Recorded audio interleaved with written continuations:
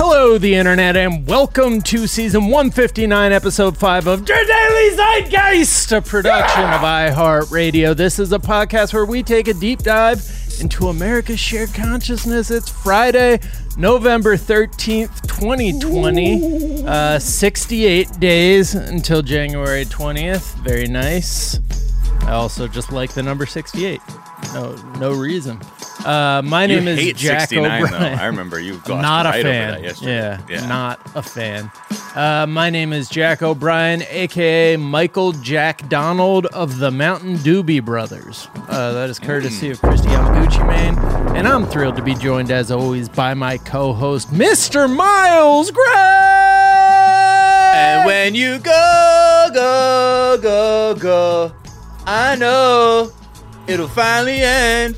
It'll finally end. All the tweets that you used to send, all the prison terms for your friends, all the crooks that you used to know have gone out the window. All the lies that you used to spread, all the space you took in my head, all the constant doom scroll threads have gone out the window. Okay, shout out to Secretary of Interior Cheeky Sanders on the Discord with that Sugar Ray, a.k.a. shout out that song Mr. was McGrath. stuck in my head all week. Like Really?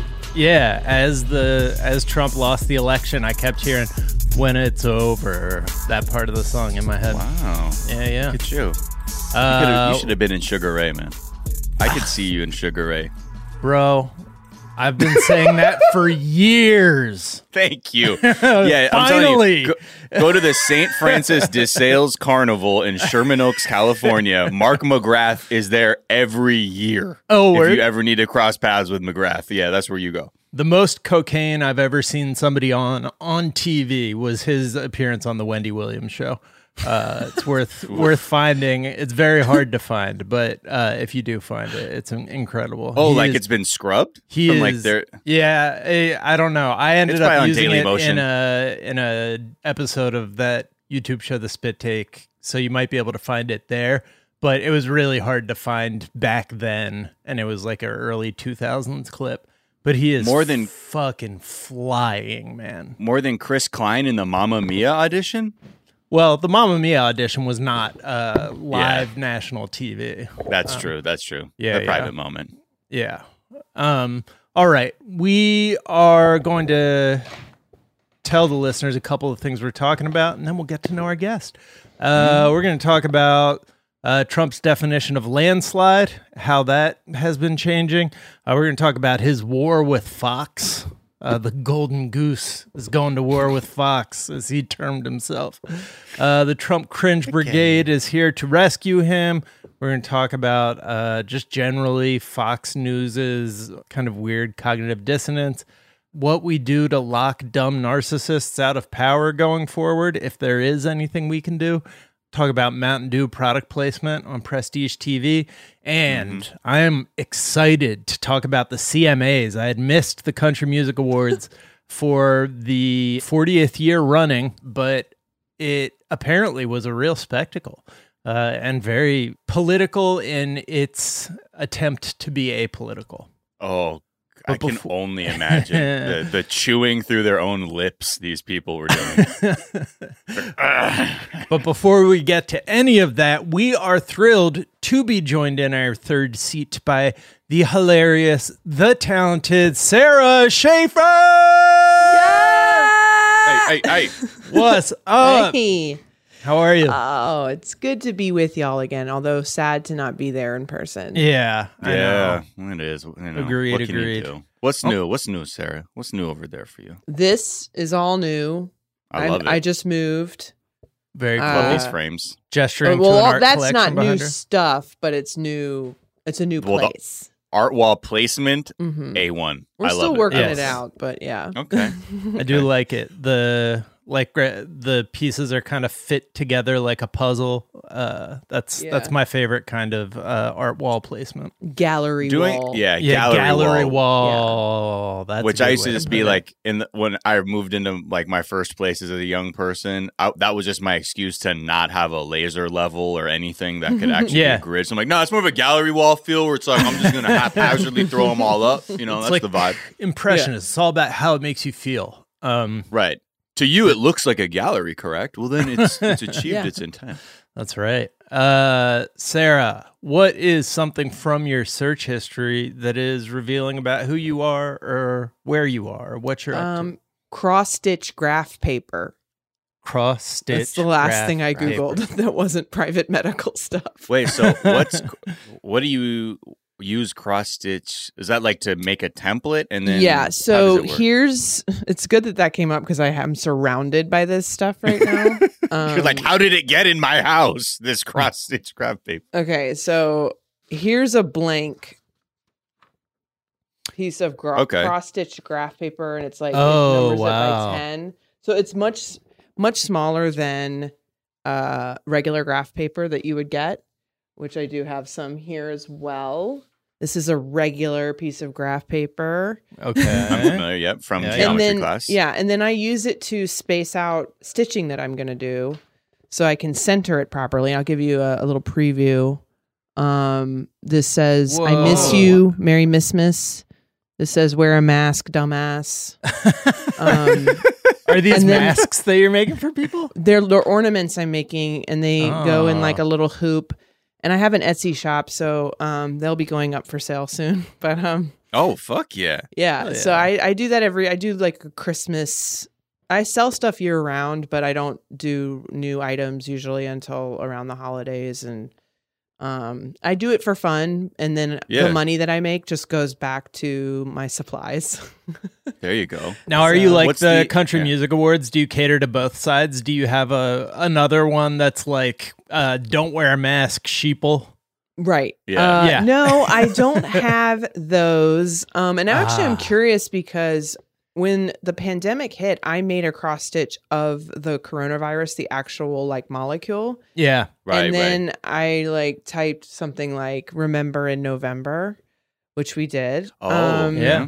And I stitched that on and I sold, it was just a one-off piece and I sold it or I tried to sell it and Etsy took it down because this was the beginning of, I've never had an item taken down by Etsy and they were like, we do not allow the sale of things that could profit off of a pandemic, or there was a lot of like masks in the beginning. There was a lot of misinformation about like what's a proper mask and like, can we sell masks? You know, is that stuff that should be reserved for, you know, there was, I think it's probably fine to sell something that says wear a mask now. But in the beginning they were being really, so I'm curious if this controversial. Who knows? I mean, I have sold all kinds of other stuff that with curse words and things. So like, I don't think that they censor. Right. I think they were just like trying to avoid, they were being overly cautious by just searching for the word COVID or coronavirus and like taking all that stuff down. Because I think some people were like trying to sell like, this crystal will help you not get coronavirus. I bet there was shit like that. So, all my masks are made of loose yarn. But I have my not a good idea. I have my protection crystals in my top pocket, so I am good. That's really not the loose yarn either, Jack. I keep telling you, it's just a bunch of loose hair you keep balling up and insisting is a mask. But I roll it together real tight into little balls. It does. I don't even breathe it in anymore and cough. See? Yeah. It's good for your lungs. Do you like the cross-stitching thing? Like obviously it's the hobby. Is it the creativity aspect that appeals to you? Or is it the, like, you get lost in like a flow state of like giving all of your concentration to the act? It's all of that. And it's, I've always liked making things with my hands, you know, like, and especially things that are repetitive so that you're just, and detailed. I really like, cause it forces you to concentrate and focus and not hear the demons in your head that are trying to ruin your life.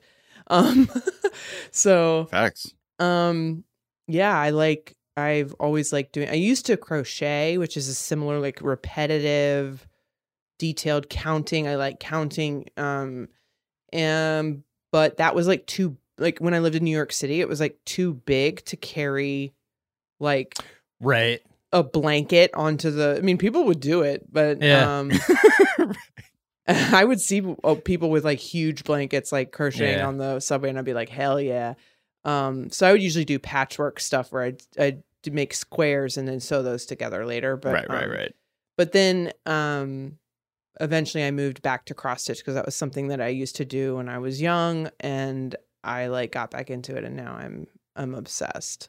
I mean, there's such a thin line between like, you know, all these different things. It's like they're putting together things that exist elsewhere, like in terms of like team building things for like work, and branding is a thing in fraternities. Yeah. And, you know, like, and then the multi-level marketing thing is pretty fucking, you know, that exists out there in legal forms. Like, I think my parents were in one, like at one point, in like the Avon thing, you know, selling all of our shampoo smelled like shit for a couple years because my parents like bought into like something, some eucalyptus thing. Yeah, Melaleuca, I think it was called.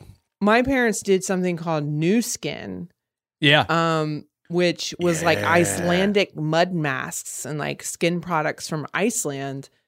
Iceland, I guess is how you say it. But we say Iceland on this podcast. Iceland. You got it right. The land of ice. And it was made me, even as a teenager, I mean, it was in a really crazy time in my life, so everything was awkward and scary at that time. But like, sure. I remember just feeling like already knowing, how does this work? Like, this isn't going to work out for us. Like, I can tell you're not going to make money off of this. Like, let's go back to the goji berries. Yeah, that was the one thing. I have a book out called Grand. Check it out anywhere books are sold. Hey. And it's a memoir, and I mentioned New Skin. And when you write a memoir, they have at the very end of the process, they'll have like the legal team will do what's called a legal read of the book. And they will have a conversation with you about any places in the book where you might be vulnerable to being sued. And when they say you, they mean them. Right. I mean, like, they don't give a shit. I mean, they do. They care about you, but they're looking out for themselves too. But they're like, here's the places where you're vulnerable. And we talked about like the people in the book, and like I was like, oh, my dad's fine with everything that I said about him, and they're like, okay, good. And then they were like, okay, so besides that, really nothing except the way you described New Skin. Yeah, they were like, we don't want that. We don't want problems with them. Right. So I guess I was like, wow, the attention to detail that you gave this made me feel like confident, you know, that they had done a thorough job. But like, I mentioned New Skin like in one paragraph, like I didn't even spend time on it, but I said it was a pyramid scheme. And they were like, actually, they went to court over it, and the court did not rule them to be a pyramid scheme. So technically, you can't call them that unless you're vulnerable to being sued. And I was like, okay. So I just you have to mention their age revitalizing properties and how they're like in the cult. Yeah. We don't like pyramid scheme. We like a geometric structure where triangular shapes converge at a single step at the top scheme. And then no one makes money. Pyramid. Yeah. Yeah. So that was an interesting, like, I was like, oh, right. Like, they actually had worked this out in court so that if I was to say it, it could potentially be easily proven that I was committing like libel or, you know. So, New Skin, they've got eyes everywhere there's skin. Yeah, that's what they've always said. Yeah. New Skin, they're so litigious. They go after they're people, everywhere. You know? they're everywhere. They're probably behind you right now. What's something you think is overrated? Oh wait. Was underrated first? Yeah. Oh, so underrated, I guess I fucked that up a little. Wait, was the Val overrated? The Val was overrated, but I was like, is it because people have criticized it so much? So we've had that conversation is what we've done. You can just do the setup differently, or you just say overrated I to set up the interchange them Val. every once in a while, so why don't I just... No, I think it's fine how it is. I don't know even what my... okay. So overrated was the Val. All right? Got it. The Vow is overrated. For the record. Underrated is my book. Okay? Yeah. There we go. Here we go. Learning to self-promote. Learning to be assertive, confident in your own work. I've been working because we talked about this, Sarah, before we went on. We're like, I don't know if we're going to talk about your book, but you went ahead and bulldozed right in. We like the confidence. Well, look, when you write a book, they'll ask you questions like this is over a year ago. They were like, my team was like, we were trying to decide when should the book come out. This is before we knew there would be a pandemic, and but they were like, you don't want it to come out fall of 2020 because it's near an election and it's a crazy one, and there's going to be a lot of books that are going to overshadow your chances. And they were like, well, so do you care about getting on the New York Times bestseller list? And I was like, I mean, yeah, like I would want that. I mean, hey, do you care about that? Yeah, I was like, what do you mean, do I like care? And my agent went, well, some people don't, some authors don't care. And I was like, those people are lying. Right. Yeah. They care more. Or are they so wealthy that they just write books to like kill time? Yeah, I was like, it's an intellectual exercise. Yeah. Yeah, of course I care. I was like, I know it's a really long shot. Like, I know it's really hard to get on it, but like, why would I do anything to make it harder? So we had decided to put the book out in August. So in putting a book out, you have to at once be incredibly delusional about it. You have to be like, we're going all the way, baby. Oprah Book Club, like, New York Times bestseller. Let's do it. Let's put everything behind it. It's going to be in every hotel bedside stand in the country. Yeah. Hudson News, baby. Like, let's do it. Like everywhere, You got to put everything you can into it because books are so hard to sell. But then at the same time, you have to go, no one is going to buy this book. No one buys books. Get your shit together. Be realistic. Right. So like, that's why I feel like my book, I've had incredible positive response, but like I didn't get any of those big things. And so in my mind, it's underrated. Yeah. And I'm so proud of it. Like I've put out so many things into the world over the years, TV show, podcast, writing, all kinds of stuff. I've done it all, but this is my masterpiece. Like I have never made anything this good. And it feels so good to feel so confident in something. And like, I know that some people may not like it. Like that's totally fine with me.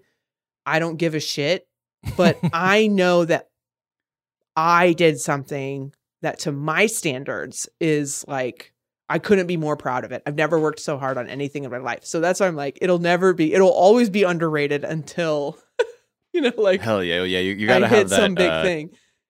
The pre-Yeezus Kanye confidence. That's right. That's right. What is the book about?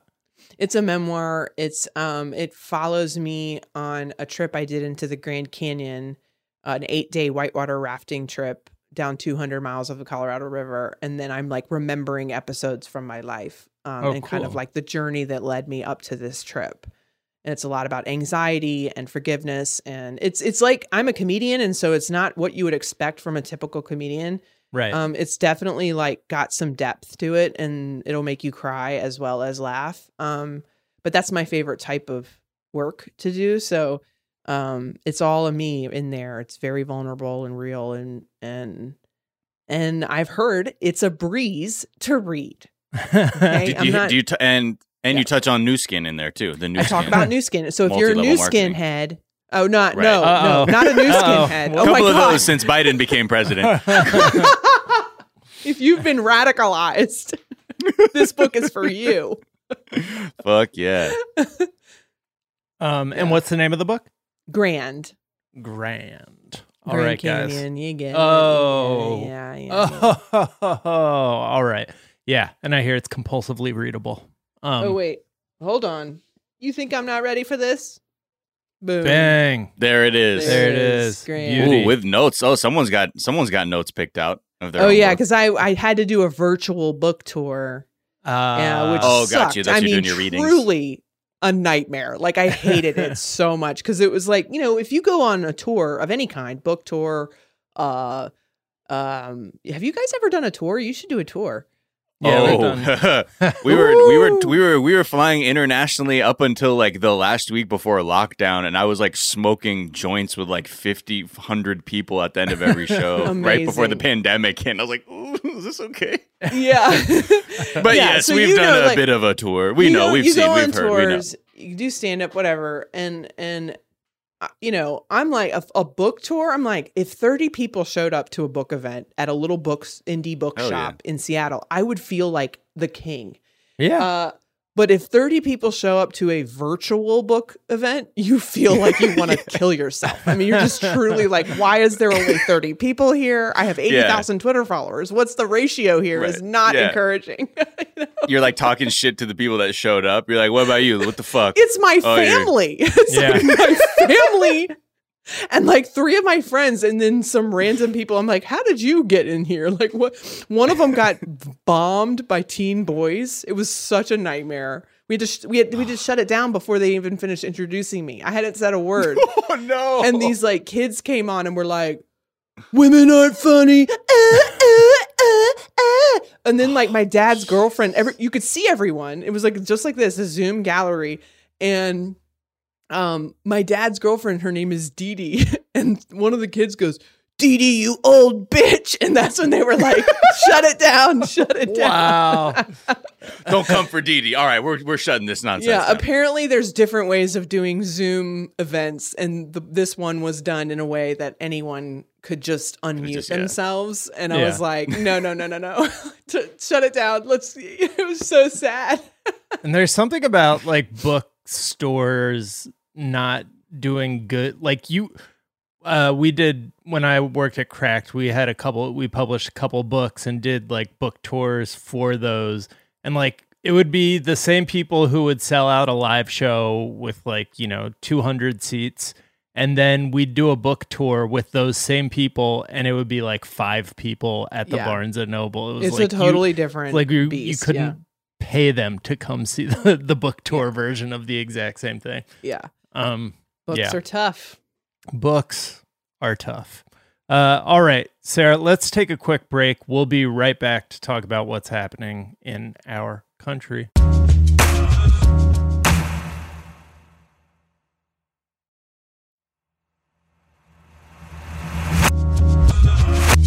And we're back.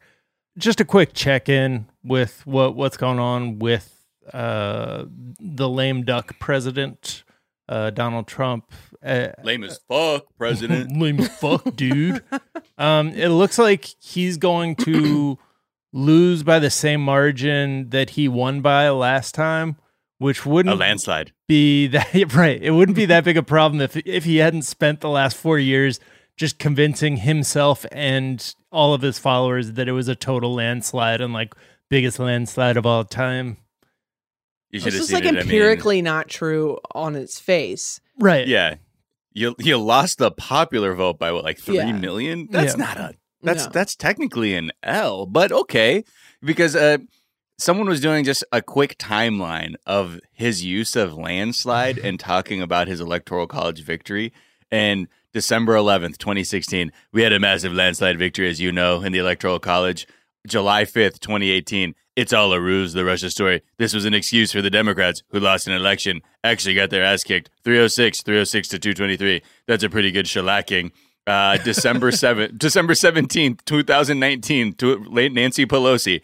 Everyone, you included, knows what is really happening. Your chosen candidate lost the election in 2016 in an electoral college landslide, parenthetical 306 to 227. And you and your party have never recovered from this defeat. He still goes. November 20th, 2019. We had an electoral college, as you know, Congressman. We had a landslide, 306 to 223. We had a landslide. So he keeps saying this number, 306, is a landslide. Joe Biden right now is winning with 306 electoral landslide votes. So a lot of people are like, I wonder if he's also having to recalibrate the definition of landslide in his mind, because if he was, just not doing the wild fucking chance. Doing the solo on his mushroom flute, being like 306, baby, you know what time it is, Mr. 306 worldwide. Like, if he's now thinking, if Joe Biden is that, well, then did I lose? Or he knows that it's different. I don't know. Just a very interesting to think of. A nice overlap of details.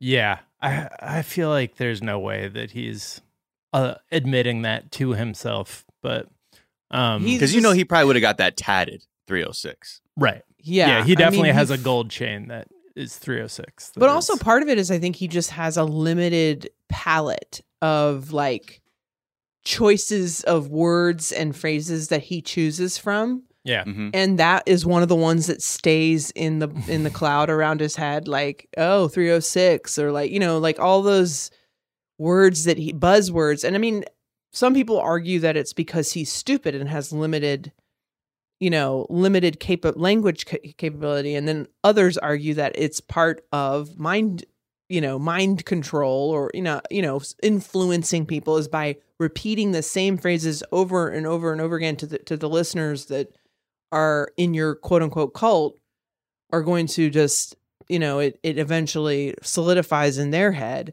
as reality. You say something over and over again, then eventually some people who are susceptible to it will believe it, and they can't be convinced otherwise. Yeah.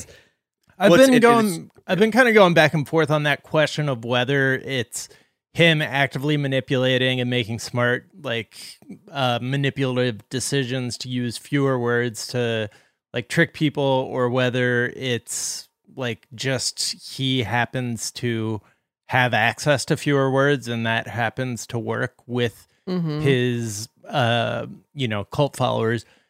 Like that kind of matters, because if we're assuming that he's like a one-off genius, then this isn't like as big a problem as it is if he's just like showed every narcissist who's willing to sow hatred like the cheat code to winning the presidency.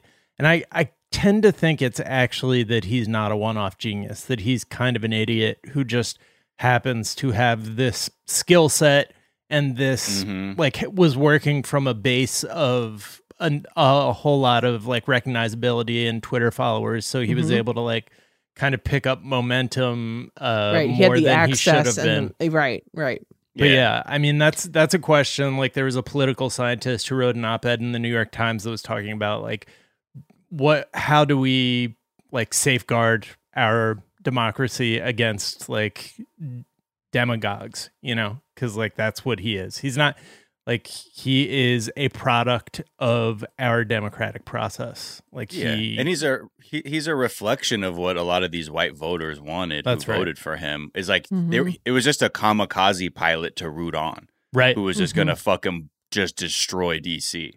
And you can use the language like he's leading, but they didn't care. It's like like just the psychology of people is like when you are no longer feel powerful or empowered to build or create, the next best thing is to destroy, because at least you're in the game doing something. And if you can't, if you have no power, destruction is that shit might as well look like building stuff, because you're like, well, I did that and look at what it's doing to these other people. And I think that gave them an opportunity to say like, yes, let me hitch my hopes and dreams of this ethno state to this guy who, like, I don't really agree with anything, but like he's down to fuck everything up. And that's how I feel as a person, whatever that is, based on how I got there. So I'm just going to root this on because, this sort of reflects what I'm feeling inside more than from anything to do with policy. That's why no one actually has anything substantive to say about policy. It's like when people press Trump supporters at rallies, when they're like, okay, so why are you voting for him? It's like, well, all the things he's accomplished, that's what's going on. And they're like, okay, so what has he accomplished?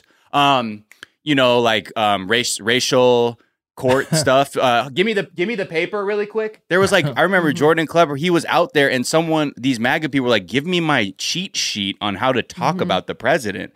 Because they don't know, that's not the world they're operating in. They're like, no, I'm here to actually just, cheerlead this guy fucking it all up. That's really what I'm here for. Yeah, I mean, my husband was talking to a family member back, one of his family members a while back, and the family member is a Trump supporter and was like, Obama, he was so divisive. They don't know what they mean when they say, because he goes, okay, whatever that means, I don't agree with it, but okay, name, because he goes, why don't you like Obama? Right. He goes, he was divisive. He's like, okay, that doesn't make sense. I don't agree with you, but name a policy that he put in place that you disagree with.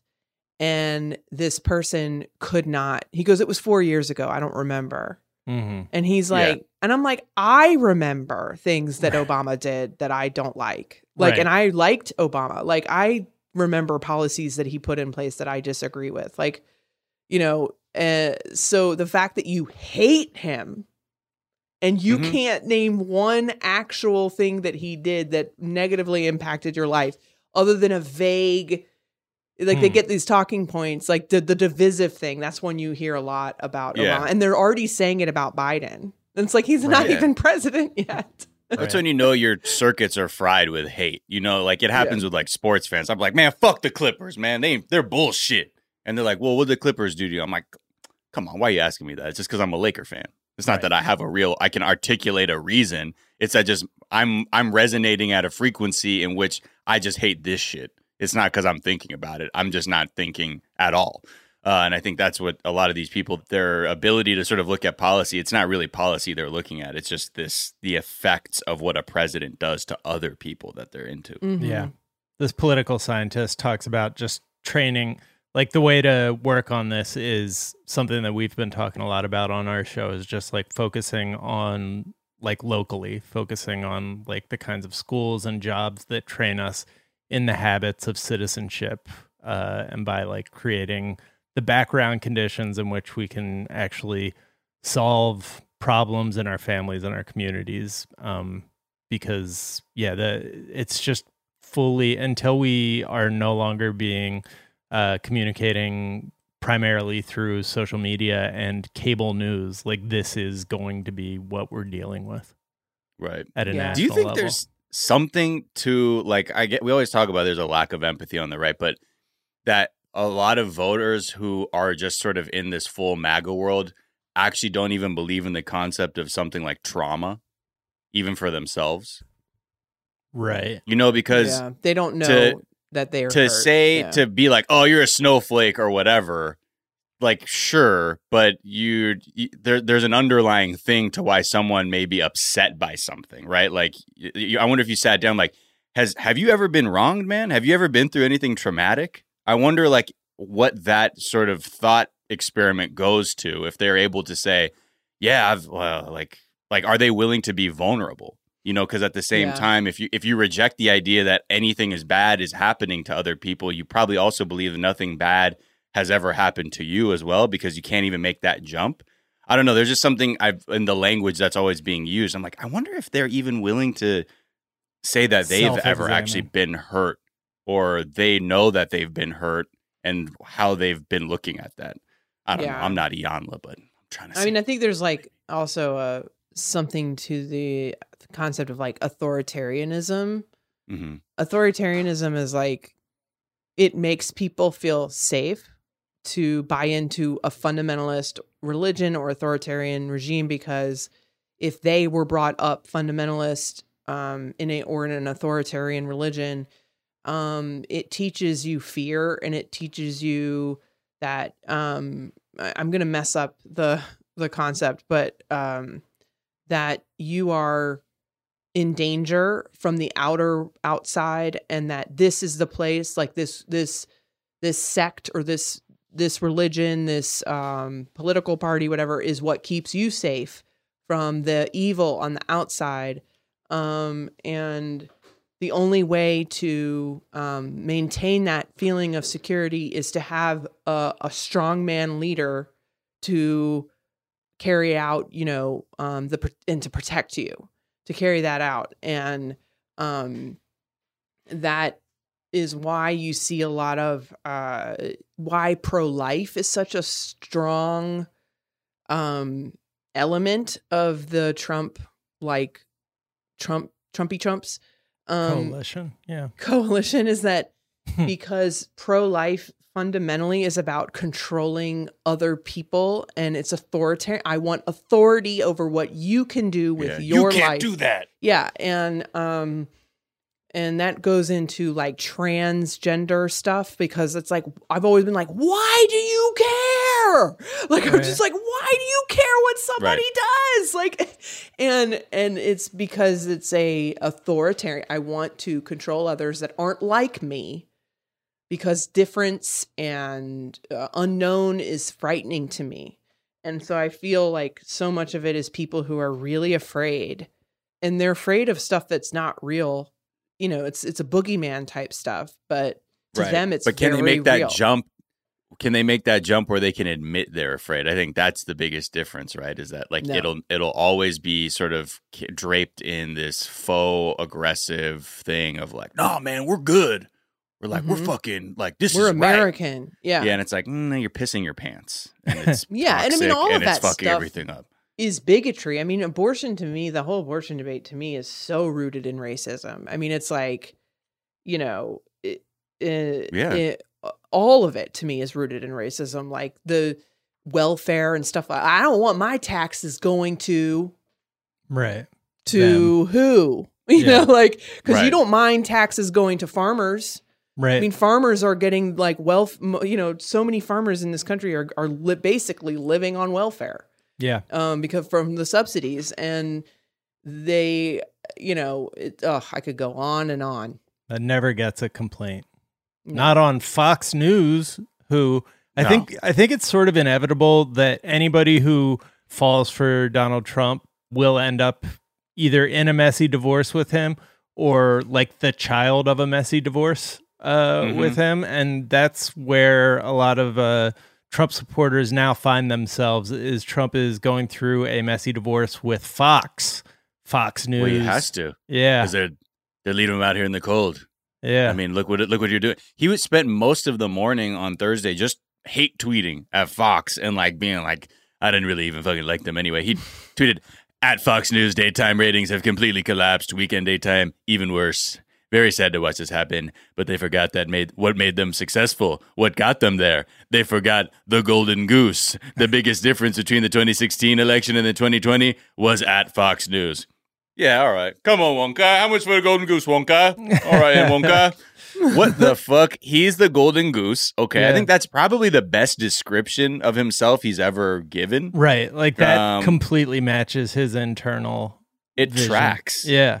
Yeah, and, you know, but I think this is the thing, the clearest indication that we have that he is leaving office, that he's not, even though he's installing like a bunch of fucking Devin Nunes people, like all the people in the Pentagon, if you look, one of the things they have in common is that they were all in on like trying to smear any Russia investigations. So Yeah. it makes sense that these They're people all are there to be loyalists, like, I'm yeah. your boss now. Ha ha ha. Remember me when I said release the memo? That's me, Kash Patel. And then what the other guy, Anthony Tata, who's like literally said, I'm pretty sure that Obama is like a terrorist demon or something like that. Yeah. He's also God. there as well. Kash But, Patel you know, and Anthony Tata. And these are not made up names that you're just making up off the top Yeah. of your head. Kash. but yeah, aside from all that, the signs that he's going to leave is that he's really talking about, or the grumblings around him starting his own news network is only growing. And that makes sense, because the only thing that is real to this man is money. And he has none, and he has debts. So the easiest pivot out of this fucking White House would be to digital media and more merch, and just start writing books and just start, you know, basically commodifying everything that you've done the last 4 years and just bleed your supporters dry. And on Axios, they have some choice quotes from insiders about this plan. Quote, he plans to wreck Fox. No doubt about it. Okay, that tracks. No doubt but then- about it. Sounds like it's coming from him, that he's the Yeah. source. No doubt about it. He's like, Jonathan Swan, just like, all right, Mr. President, what do you want me to write here? He plans to wreck Fox. No doubt about it. Yeah, no doubt. Actually, put no doubt. Does that sound Can cool? you imagine him like? It's so interesting, because it's like he's always been in these different, like he was on The Apprentice, he was a guest on talk shows and stuff. He would call in to Fox, call in. Then he's on rallies. Then he's president. Do you see him being like a Hannity, like actually like, is he control? Like, I don't think he has the work ethic No. to be able to sit and do a show every day. Like, I think that would. It would need a studio audience. He's not going into a studio to talk down the barrel of a It would be lens. one of the worst shows ever made. I mean, like, because it would just be him it would be a rally, like his rallies, like, Yeah. but every night in a studio. And imagine them trying to write that for him or just produce it. Like, what a nightmare that would be. I think it'll just be him Right. going out in front of a crowd, riffing for an hour each night, and Hannity will follow him to this new network, and Hannity will either be on hand or he'll have the show that like leads in to that. And yeah, I have no doubt he'll be able to do that because it is the thing. Like that seems to be the one thing that feeds him is like getting out in front of people and just like keeping that going. And their, adulation is like what can he you just it has to be a studio audience, and he'd be like, I just really wanted like just a fun vibe. The last 4 years it's just about connecting with the people, and I just want to. It's like a daytime show. Yeah. All right, everybody. I'm in the house, y'all. Let's get it going. Yep, it's Trumpy, baby. You know what time it is. All right, everyone. Watch me do the move, the elliptical. Oh, you love this one. All right. So today we have Richard Spencer. This is so good. He's going to be talking about Nazism a little bit at the top of the hour, and then later on we're going to have like, what the fuck? Can you imagine him even sharing the air with anyone, like even having a guest or talking to anyone? Like it's just him talking. Like he couldn't do an interview. Like he wouldn't be able to share the spotlight for even a second. People will come up for 5 seconds, but they have to talk about how great he is. It'll be like, little pimp is coming up right now. He's gonna thank you, little pimp. Talk about how huge my dick is. You and Conway, big shout outs to you guys. Like the whole thing, I think it would be like how Lauren Lapkus had that podcast with special guest Lauren Lapkus, where the guest is actually the host to invite Lauren Lapkus on. Like that's the Donald Trump shows. The guest will be the host to interview the host guest Donald Trump. I think that's the only way like you could keep the dynamic up where he's like, thanks for having me. Yeah. It's like, dude, it's your own fucking show. What? Yeah. But yeah, so he's the other thing that he has it to his advantage with this whole news network is, look, he's probably going to go streaming because he doesn't have the money to actually like get on cable. Like it's prohibitively expensive when you're broke. But what he has in his favor is just like an inexhaustible list of like slack-jawed racists who are willing to be bombarded with like angry fundraising emails and like texts. Like they're engaged people. So he has like a list to send out a blast to be like, it's coming, baby. So I think there's money to be made. And I think based on what other things we're hearing from people on the right, which is the new tact from like pundits or just talking head GOP people, like, I mean, he's going to make so much money when he leaves. I mean, if he just thinks about all the opportunities he has when he leaves, it's like now they're trying to coax him out of the White House with cash. Yeah. Well, that's what I saw those headlines about. He could get $100 million book deal, which I read the whole story and they were like, people were like, that doesn't sound likely, but it could. I was like, but if I was a publisher, I would be dangling that. I'd be like, we'll give you $100 million, Donald. Mm-hmm. You just have to concede. And then as soon as he concedes, be like, nope. Yeah. We'll make you king of our publishing house. Oh, we had some change. Oh, there's a big shakeup happening. Right. It's like such network type. We just got bought by Condé Nast. You know how it is. I mean, it's just, oh, God, you hate to see it, Donald. You really do. But even with all this like noise he's making, because he was being really loud about stop the steal, his followers, who are typically very loyal, they're kind of letting him down because, as he was screaming, stop this deal, there was a little quote unquote protest at the Fox, like DC headquarters, just to show the network, like when they pull up, when President Trump says, stop this deal and it's smearing Fox News. Oh, we show out in numbers. And by numbers, I mean 8 people. And one of them is a child. They had 8 people together, like off of the energy the president was giving out. And when reporters are asking the person who organized it, you're like, yo, like, what's good, man? Like, I thought this was a big deal for y'all. Like, I thought you're stopping the steal. Like, and y'all only got 8 people. That doesn't seem like that serious. And his response is, quote, what we care about is measuring the votes, not measuring what you tell me is important, said Martin, flanked by a masked protester in a pro-Trump shirt that promised to, quote, make liberals cry again. Ooh. Not measuring what you tell me is important. Like, I'm not telling you. Like, aren't you disheartened by the lack of support you have? Right. Yeah. Meanwhile, Tucker Carlson, don't they have like a MAGA rally over the weekend happening? Oh, yeah, or something? of course. The Million MAGA March. Oh, man. Setting themselves up right there. Anything Yeah. short of 1 million. Yeah. Also, like, come on, y'all are trying to that. Okay, do you know what the play of the title is off of when black men were? Don't worry about it. Right. So they're there to stop this steal and do white power shit with their friends. Apparently, over the weekend there will be appearances by the Oath Keepers who are there to fight Antifa. Infowars has been like going through the South trying to get people like on a caravan to go to DC. The Proud Boys, who are currently in the middle of a meltdown because they're trying to be fully unmasked Nazis, which most people are like, yeah, we knew that though, you fucking idiots. No one was like, the Proud Boys aren't fucking white supremacists, even though they have, token minorities in the group. They are going to be there, but depending on who you ask, like which person who was quote unquote leading him, one guy, the dude who is from Florida, Enrique Terrio, he's like saying that he thinks they'll be lucky if they get 100,000 people. He's like, dude, they're not getting he's like a million so stupid to brand it like that because you're not going to get fucking close and it's going to look like a failure. He's like 100,000 is like if the shit's on God mode. Right. Other than that, like you can forget about it. And he's the leader who they're trying to kick out because he's not white, right? Because he is not white. Yeah. Yeah. So that's cool. I just saw someone make a good point that was like, the reason you're not seeing millions of Trump supporters taking to the streets and doing, I mean, we were not there yet necessarily, historically speaking. Like the Women's March wasn't until January or at some point or February.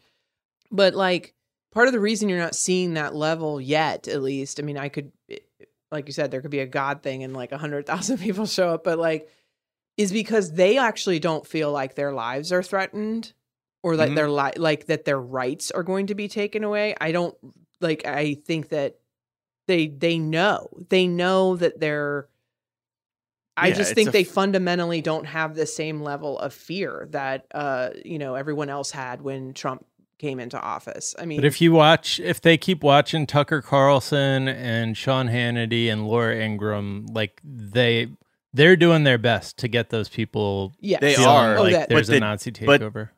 The difference is you could be a trans person in this country and get attacked. You could be a black person and get killed by the police. You can be a woman and you're seeking like a control over your own body in a medical context and you won't get it.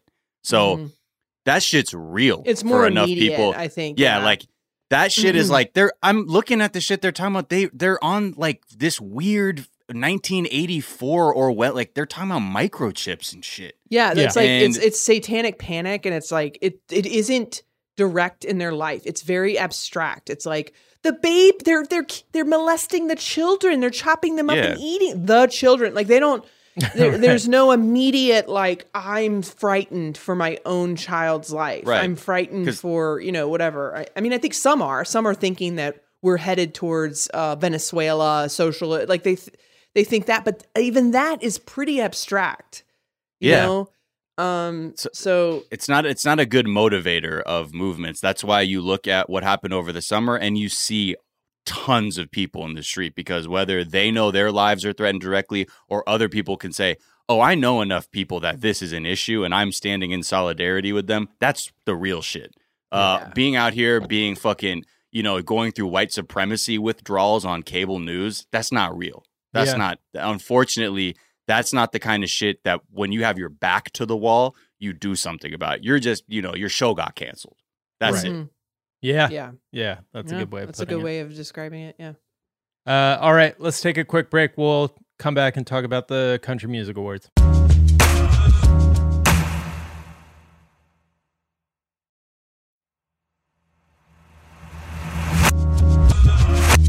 And we're back, and the Country Music Awards happened, I think on Wednesday. Like with people? Yeah, so I had no idea.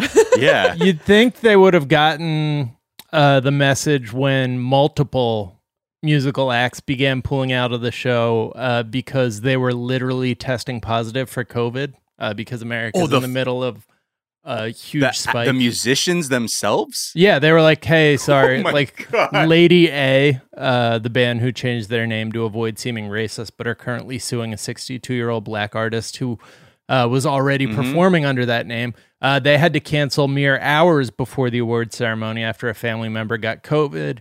There was a country singer who themselves tested positive. and had to pull out of the medley tribute to Charlie Daniels, who we will talk about in a moment. But yeah, so the way that the CMA has pitched the awards this year is, it's been a year, y'all, but for 3 hours next Wednesday on ABC, this is a no drama zone.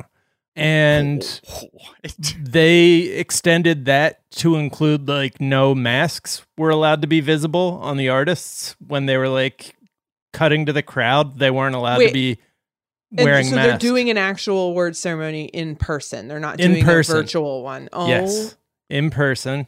So it's a Trump rally. Doing it remotely is too dramatic, I think. So they wanted to do they wanted to get everybody together, pretend like it was 2019. The AP pretend it's fucking 1619. Right, exactly. The AP, like the Associated Press, pulled out of its planned coverage. Like they're always there to just take pictures of whatever's happening anytime there's like a nationally televised award ceremony. They had to pull out due to restrictions being placed on their still photographers. They said that they couldn't be inside and also couldn't take screen caps of the broadcast of crowd shots because they didn't want them to see people being maskless, but they also didn't want the people to wear masks. But I thought this was drama-free, y'all. What's going on? What's all this other drama around hiding the drama? It's sick. It's so sick. Yeah. So they wanted to present the image that everything in the world is fine, not alienate their anti-masker viewers. And according to reports, several guests had clear face shields but hid them during crowd shots.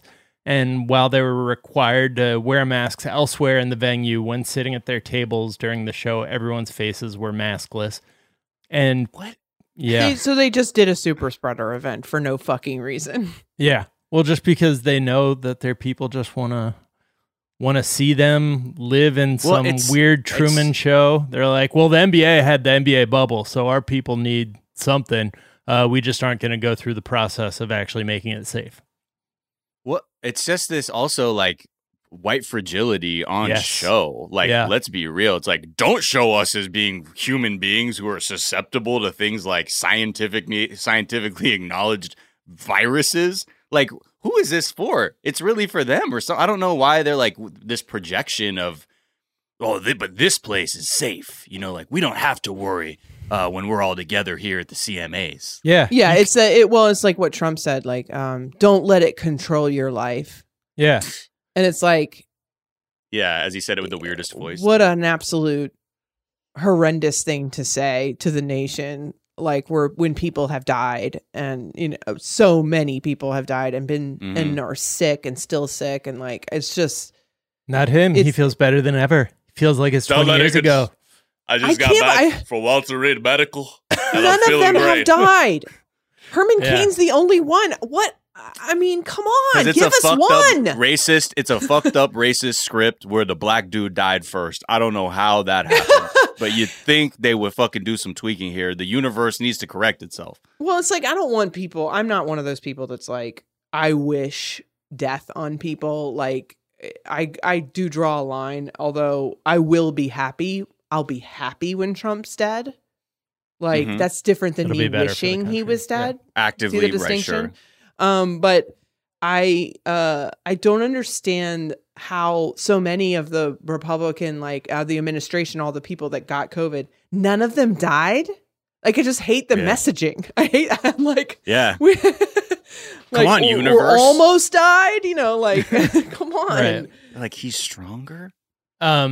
Speaking of people who died from coronavirus, there was no mention at the Country Music Awards of John Prine, who is a country legend who died of COVID back in April. He's written songs for Johnny drama. Cash, don't bring George that drama Strait, in here. Miranda Lambert. However, the show did open honoring Charlie Daniels, who died recently, and it's kind of weird considering he was a racist conspiracy theorist who routinely attacked Democrats on social media, most recently issued a stern warning to Taco Bell not to joke about the Illuminati.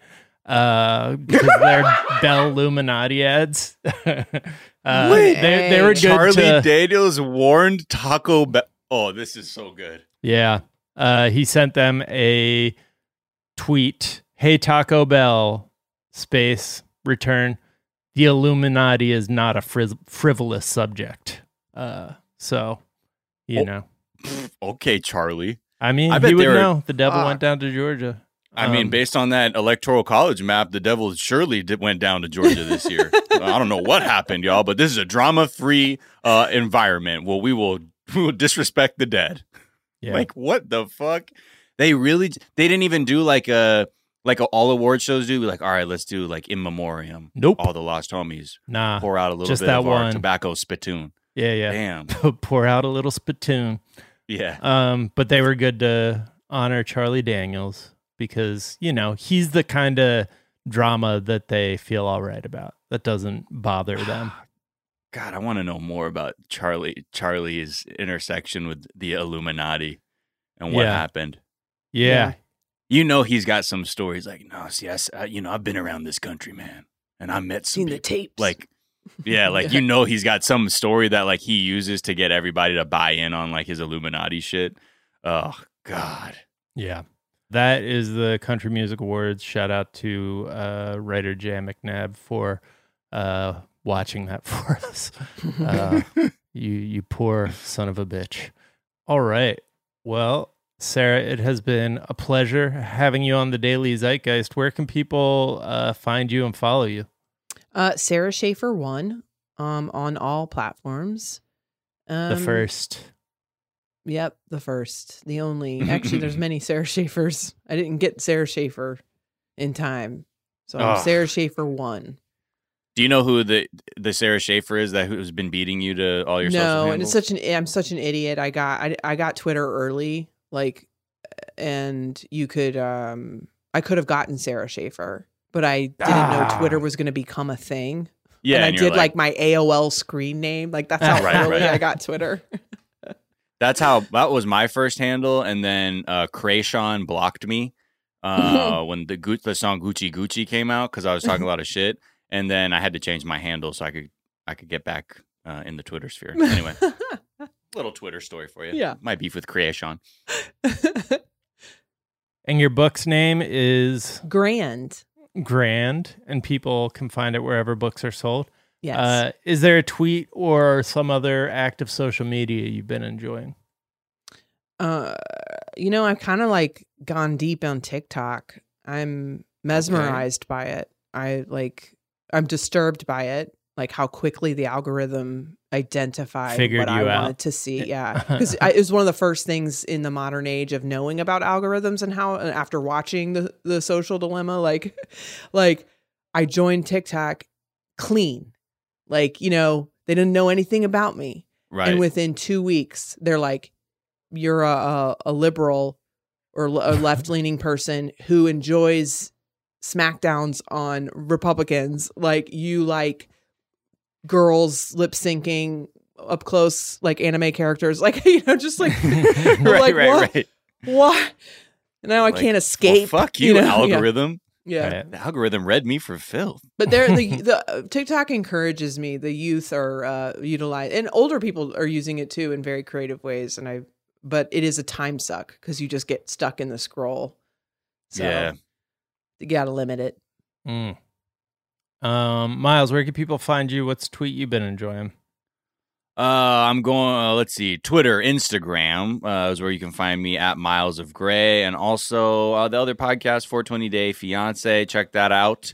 And let's see, a tweet I like. It's really just a video clip I'm seeing from at ESPN FC. Look, I love soccer. I love European footy. And there's some international matches going on, and they're allowing fans in the stands of the Northern Ireland and Slovakia game. And what like they're showing on ESPN is this like disinfecting booth that fans are walking through, where like these fans are like full on with their scarves and jerseys, and it's like they step in and they're just getting misted with, I don't know if it's like methanol or something just to disinfect them. But it just seems very archaic, and I'm not sure that's going to help, but you know, a glimpse into our future. You can find me on Twitter at Jack_O'Brien. Tweet I've been enjoying. Jesus Nice tweeted Pfizer dropping the COVID vaccine via the Sneakers app, so don't even worry. You can find us on Twitter at Daily Zeitgeist. We're at The Daily Zeitgeist on Instagram. We have a Facebook fan page and a website, dailyzeitgeist.com, where we post our episodes and our footnotes, where we link off to the information that we talked about in today's episode, as well as the song we ride out on. Miles, what are we riding into the weekend on? This is a group that has a very interesting origin story. This is a group called Reina Tropical, and it's Fabi Reina and Sumo Hair. Okay, they're a duo, but they met like at this like at Bonnaroo at some Red Bull like thing for musicians, and they hit it off so immediately. Like that day they just started making an album, and the music's like really, it's fun when you see two people who like make music and they just vibe and they're like, okay, so we're just doing this immediately. So this track is called Nina, and it's just got like, it's cool. She's very much like got her Latin vibes on guitar and then more like sort of beady production, but it's done in a very like trippy way. So it's a good, easy listen with some nice texture. So this is Nina by Reina Tropical.